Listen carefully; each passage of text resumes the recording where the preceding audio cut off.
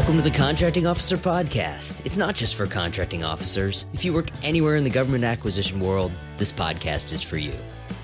Our topic today is the contract file and what happens if you don't take the time to properly document things in the file. This episode is brought to you by Skyway Acquisition. To get more content and context from Skyway's team of former contracting officers, get a personal membership to the Skyway community. Visit SkywayMember.com to learn more. All right, let's get started. Today we're talking about contract files, and contract files used to be a thing, a stack of paper in a file that goes into a filing cabinet.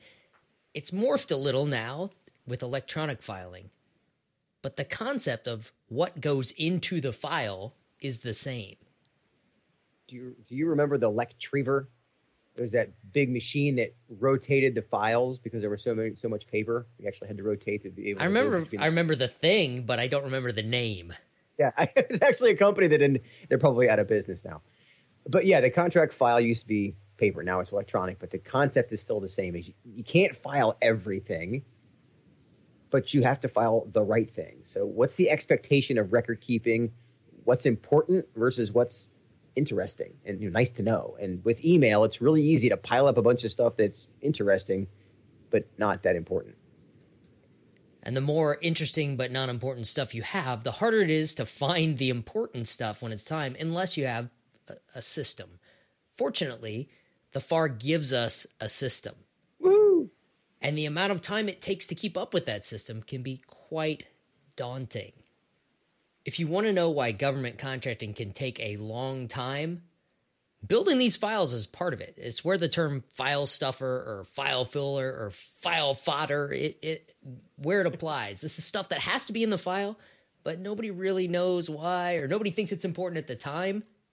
We're going to talk about why you can find out that it's going to be important later.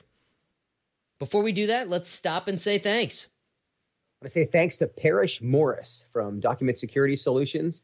Parrish is a veteran-owned small business out in California, and he's been singing our praises on LinkedIn, on Facebook, and even wrote us a testimonial. Parrish is a great example of someone we created the podcast to help, right. and I created Skyway to help. So thanks for constantly sharing our content and supporting us so more people can find our content, because we just hit 300,000 listens. 300,000 downloads. It's amazing. And people sharing the content is how that happens. So thanks for that. Thanks, Parrish. What are we talking about today? What needs to be documented in a contract files? And this is our FAR time moment. FAR 4.803 is called Contents of the Contract Files. Sounds exciting. Riveting. Riveting. There you go. We're going to camp out here in this one little paragraph to cover the CO's contract file, the contract administrator's file, and there's even a paying office file. No kidding, Nick. They actually get their own list. And here's the bonus. 4.803 says, and I'm quoting here, the following, which it has a big list we're going to go through some of, the following are examples of the records normally contained, if applicable, in contract files. So that's one of those things. It doesn't say shall, but it's kind of giving you a hint that these things normally are in there because there's a good reason why you might need to document this. It's like your shopping list for filing. Okay, so 4.803A has 42 sub-bullets of things that normally are contained, if applicable, in the contract file. And when I say 42 sub-bullets, each one of those has multiple words. It doesn't just say paper number 1. For example, 4.803A1, and I'm not going to read that every time, but 1 says purchase request, acquisition planning information, and other pre-solicitation documents, including availability of funds. So that's not just one piece of paper or one electronic file. That could be a lot of them. And it's amendments and acquisition planning information. That's a huge statement. Right. So this is, this is just number 1. And let me start with the important thing here. Each one of these bullets, there's a definitive reason why it makes sense to document this. Not all of them apply all the time, but as we read through them, these aren't file fodder. They're, I can see why that goes in there. And as we're going through, we have the top 6 here, right? Are the ones we're going to go through. Think about, if you don't know why it's in there, that means you lack context. Right.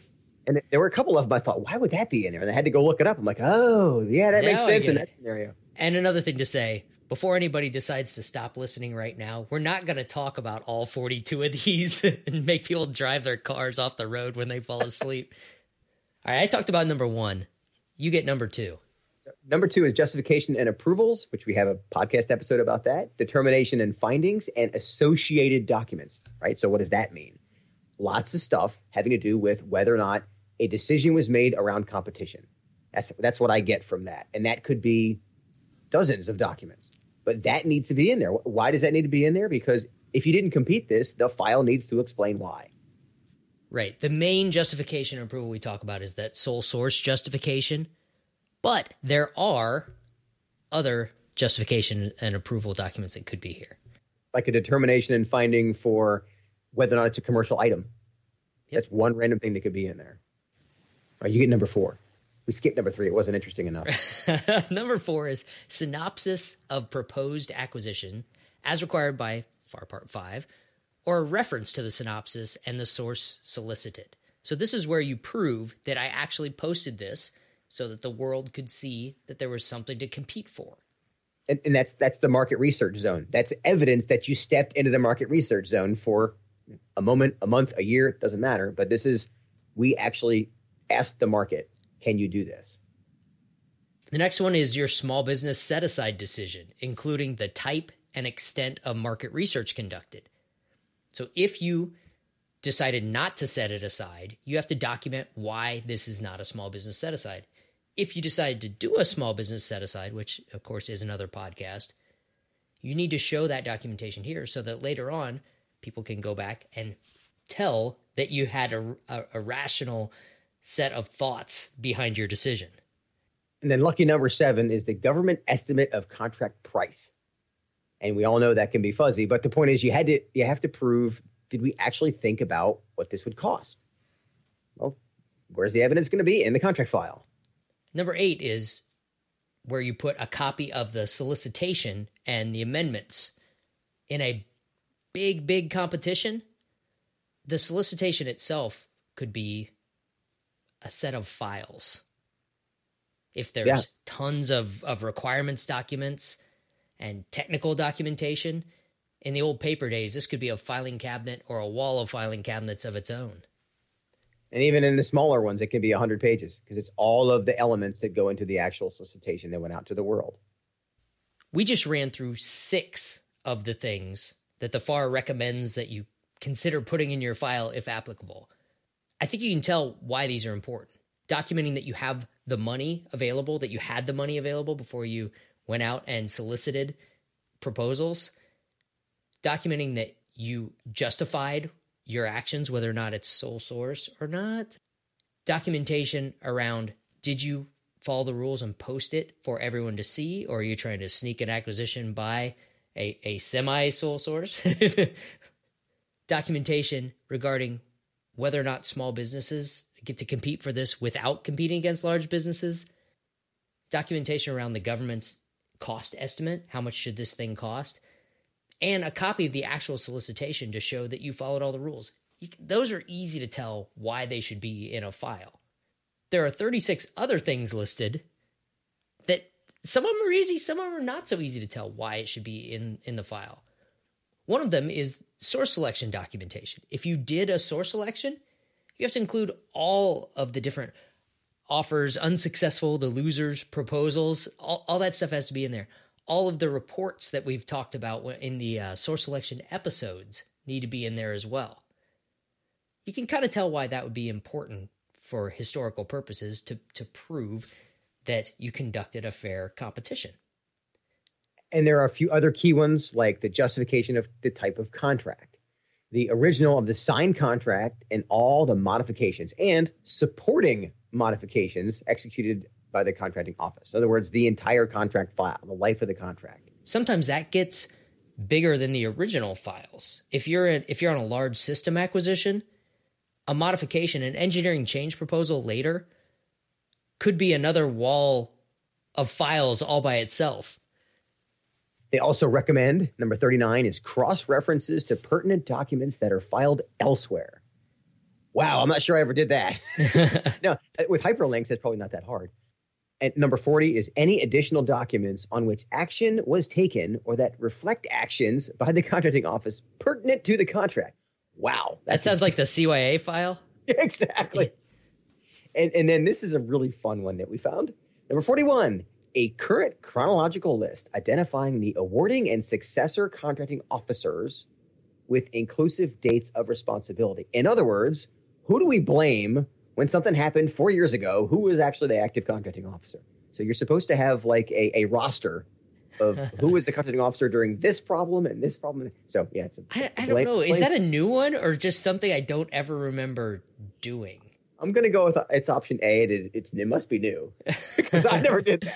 No, I don't think we had a roster. I mean, I know we dug back and said, wait, who did that mod? And you can see whose signature's on it. I don't know. Is it a blame file or is it really to go back and maybe give someone credit for who did this great thing back in time? You're so optimistic. In all seriousness, it's probably there for the reason of if there's a contract admin issue from pricing to allowable cost to a change that was made to the contract, you want to know who was the contracting officer, you can go get more documentation from. But yeah, the way that I read it is that it's a blame file. That's great.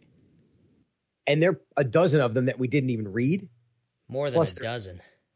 And then there are 22 items that the contract administration file list. And then there are 4 items on the contract paying office list. So there's a whole lot of stuff we didn't even cover in here. But you see, each one of them, there's a story behind it. It like you often say, everything in every rule comes from something happening. Right. Somebody did something wrong, so they had to make a rule against it.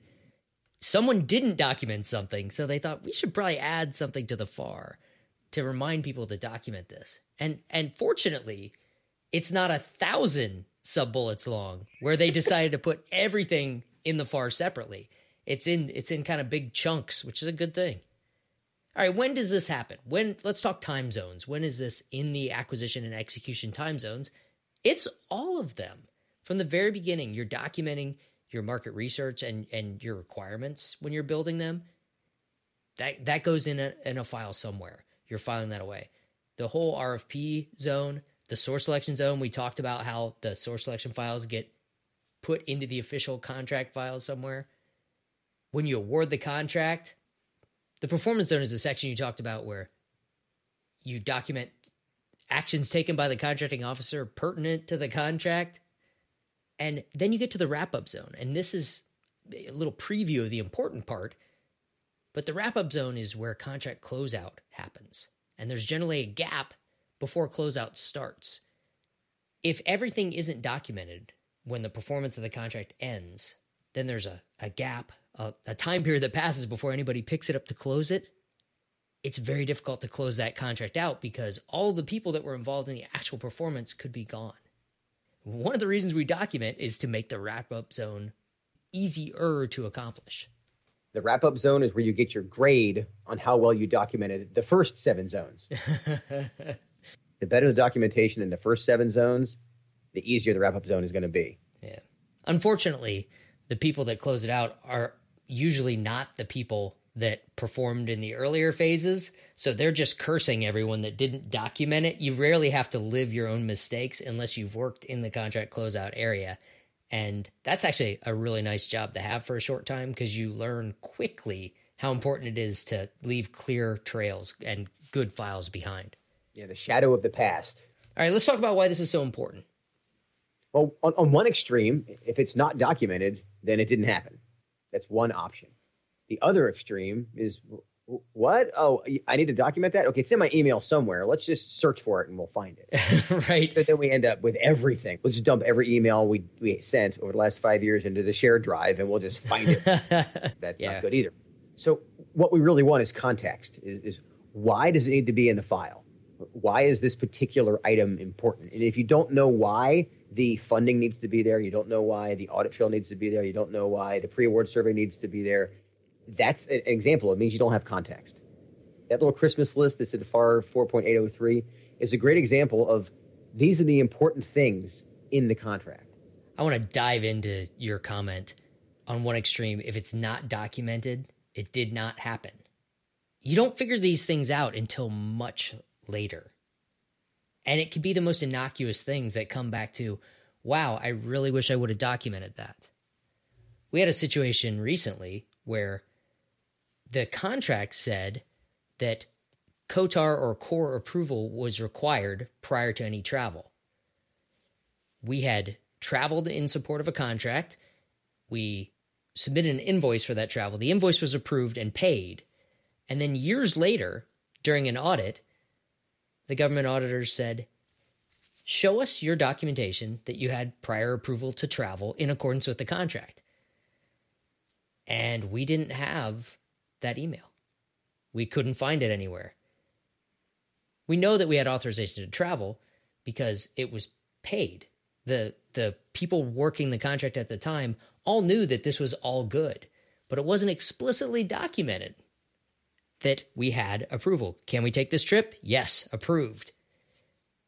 And years after the fact, when all those people that were involved are long gone, the company had to pay back money to the government for travel that had already been approved and paid by the government, but the documentation wasn't there. And we had to pay back lots. I won't even get into how much money we had to pay back because we couldn't show approved. That's a brutal example of why contract management is so important. That's a hard lesson. And one of our clients came to us with that same story of 8 years after the action. It was for a piece of equipment. 8 years later, the auditor said, I don't see in the file where you got approval for this. And they said, oh, well, they sent it to us. And they say, well, I need to see it. And they couldn't find it. And I'll just tell you, it was $60,000. It's real money, right? You can't prove the evidence of in 8 years. And you're absolutely right. All the people that touched it are gone. So somebody on the government side said, go buy this, somebody with authority. Your client went and bought it. Government accepted it, paid for it, all that stuff. But that explicit authorization wasn't anywhere in anyone's file. And in the end, they had to pay that money back to the government. Right. And we negotiated a lower amount. But I mean, just think about what that means is like, this is money that you've already paid taxes on. You can't even remember doing it. It's 8 years ago. You're like, what? And that's a unique, okay, maybe this is a stretch to say, but that seems like a unique feature of government contracts. Is that because it's audited afterwards and because of all the clauses that are in there, the government has the right to say, oh, you owe us this. If you're private, on the private sector, if your customer came back to you and said, hey, you owe us $40,000 for something we did 8 years ago, you're going to be like, what? But in the government side, it happens pretty regularly. So, and contract management is how you, I don't want to say protect yourself from, but it's managing the system properly. And the list of things to manage is right there in 4.803. So that we're already touching on why the government should care, why the government does care about this. Let's get a little more specific on that. The better the contract file, the easier it is to manage, okay? But there's a point of diminishing returns, and that's the art of this. And so the continuity of the contract file is really one of the best places to start. Understanding what happens when someone leaves. What happened in this contract? When I pick it up as the new CO, what decisions were made last year that I'm now going to live with? And there's two types of people when you're leaving your old job and going to your new job. One type is trying to fill all the files and get everything organized perfectly so that your successor thinks that you're really organized and we're doing a great job the whole time. The other type says, who cares? This isn't my problem anymore. That whoever comes behind me, they're going to have to figure out what the heck happened. Or they may be burning the files on their way out the door. Oh yeah, that's the third type, trying to cover their tracks. We already talked about documentation when it comes to contract closeout. Think about it as closing out the time zones. There are things to do when you move from the RFP to the source selection, when you move from the source selection to awarding a contract, when contract performance is complete. Those are good times to circle back and make sure that the documentation for that time zone is complete. Because when you move on to the next phase, the previous phase is often forgotten. Sometimes it's different people between the government contracts folks that awarded the contract and the folks that administer the contract. And it's almost always different people that are going to close it out later. So using the time zones as a way to say, hey, let's stop a second and make sure the documentation is complete is a good way to go about business. as the acquisition and execution time zones get more embedded into the psyche of the contracting people, maybe they'll show up in the FAR and 4.803 will be broken out by time zone. Oh, that would be awesome. Well, actually, maybe not. That would just be more stuff in the FAR. I'd rather have less stuff in the FAR. That's true. We made it more bloated. That's not good. Contract closeouts it's really impossible if the files aren't there, if they're not complete, right? And so how do you track down a missing document? If the document was never there in the first place, you're never going to find it.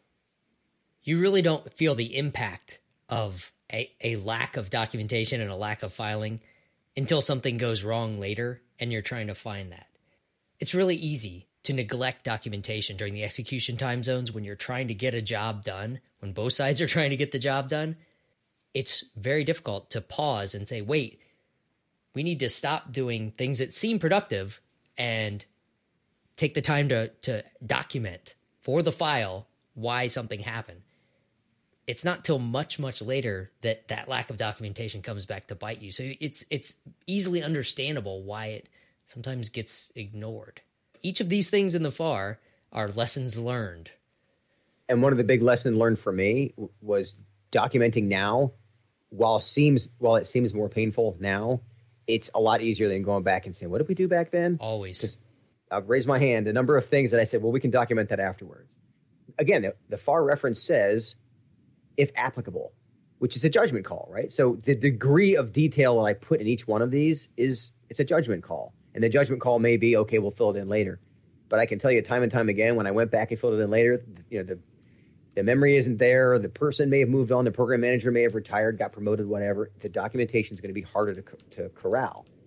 This is why you can only speed up acquisition so much. If you skip this step and not spend the time to document things, you're putting landmines in your file. You're putting landmines in your contracts. You're putting landmines in your customer's program. Right. They're going to come back and have to spend new money to fix a problem that was created 2 years ago because we don't have any record of it. And again, I've caused that problem myself, and that's the lesson learned. I'm sure I have too.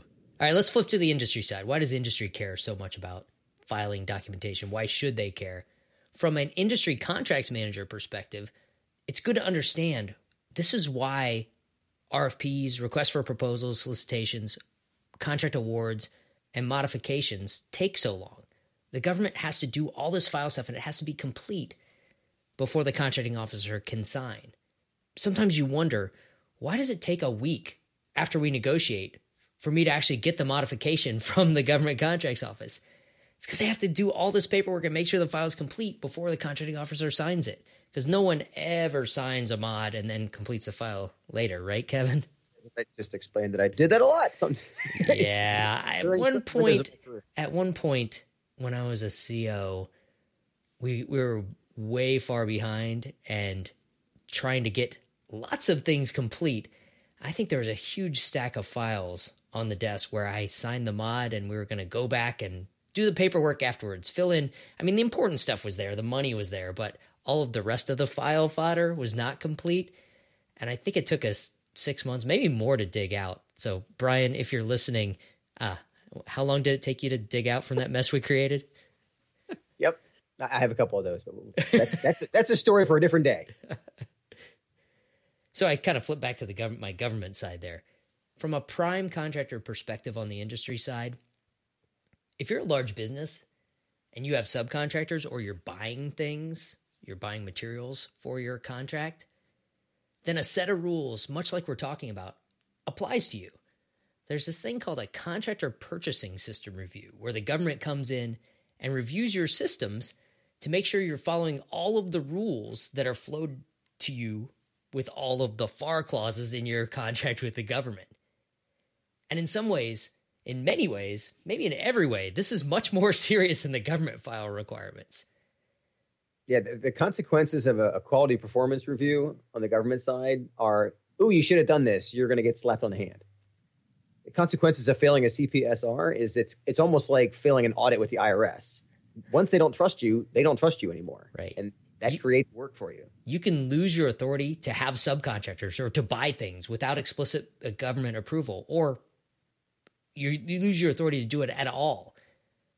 And if you're a big contractor and you can't have subs or buy materials, there's a lot of business you may not be able to compete for or win or execute for the government in the future. So the consequences on the government side, if it was really egregious, if you are buying things and you don't have the proper documentation of funding, there's some things that definitely can get you fired. There's certainly ramifications if there's serious flaws on the government side. It's not like a free pass. Yeah. But even the most minor escapes on the industry side can cause you to fail your purchasing system review, and that has serious, serious impacts. Very, very stressful on the industry side when that's coming about. The ripples in the pond go a lot farther. Before we get too wrapped up in the other 30 or so sub-bullets in the FAR about contract files, let's wrap this thing up. Yeah, each one of those is their own podcast episode. For sure. Some of them already are. For me, this proves the importance of documentation and helps you understand the point at which it's too much. Because if you have context on each one of those bullets, then you understand why something's in the contract file. Because knowing why it's in there, it clarifies the difference between having evidence that you had funding, so a certified funds letter, which says I have that this money has been authorized by Congress, it actually is in the coffers. When I award this contract, the contractor is actually going to be able to invoice against it, et cetera. So having that letter that says we have certified funds versus having the entire congressional budget review and the approval of the National Defense Authorization Act that says here's where the money came from. That's interesting, but not relevant to the contract. So the difference between those two, that gives you context. But having that kind of context for each one of these, I don't know, there's probably a total of 60-some bullets in the entire part of 4.803 will help people understand what needs to be in the contract versus what just might be useful and yet another email to file fodder with. Yeah, in some ways, documentation is much more difficult now than it was in years past. There's a point back when we started in our government contracts career, kind of where paper was going away and electronic everything was becoming the way of doing business. Important moments in the contract world, approvals, things that needed to be documented, usually had to be documented via a formal letter on paper that was mailed from one to the other. And then it became faxed. And, we're not old enough that pre-fax, but then it became fax. So it was a little easier to get those letters, but still, you had a piece of paper that documented the important stuff. In the age of email and instant messages and texts, there's so much information flowing back and forth. It's really difficult to figure out what's important enough to stop and document and save somewhere where we can find it later. So I think the job is actually much harder now that there's not paper files and formal letters. I remember the effort and care that went into the formal letters that we used to write, Kevin. Now the same thing is done with a simple email that may not even seem like it's an authorization, but it says, yeah, okay, do that. And a simple comparison is that the very first time I was a contracting officer, I had to do an authorization in writing because it was a letter. And then fast forward, 10 years or so, and I remember I was riding home in the van pool on my cell phone talking to the contractor, and we're making decisions.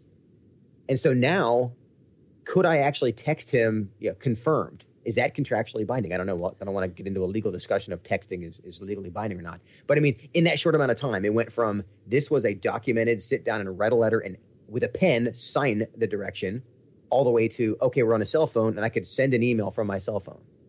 And does it have the same authority? So yeah, you're absolutely right that it complicates how much documentation there has to be and where is it all? What format? What medium? It's and the FAR doesn't even touch those things. Exactly. I wonder if there's going to be a FAR part about cell phones and Facebook messages. Anyway, social media as contract direction. Okay, stop now. I'll talk to you later. All right, see you, Paul. Okay, that's it for this episode. Let us know how we can make the Contracting Officer Podcast more valuable to you. Send me a note at paul@contractingofficerpodcast.com. Thanks for joining us.